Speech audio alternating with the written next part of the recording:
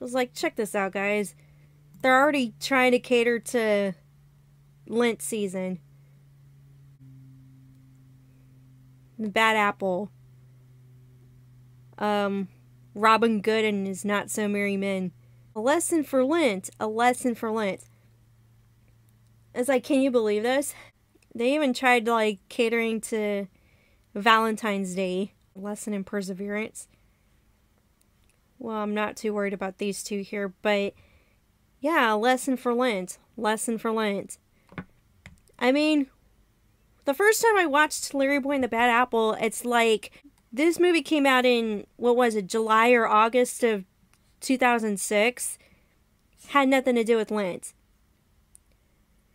I guess maybe because they thought about the story of Jesus going into the desert and being tempted by the devil. It was like, oh, wait a minute, temptation. Lent season, 40 days. I don't know how they come up with stuff like this, y'all. But you know what? Just because, like, they put this, like this is extra, lesson for Lent. Okay. But you know I'm gonna check this out. As for this, though, I'm not too sure. You don't need to have it, Guys, this is on the VeggieTales official channel. Listen to their podcasts. No, thank you.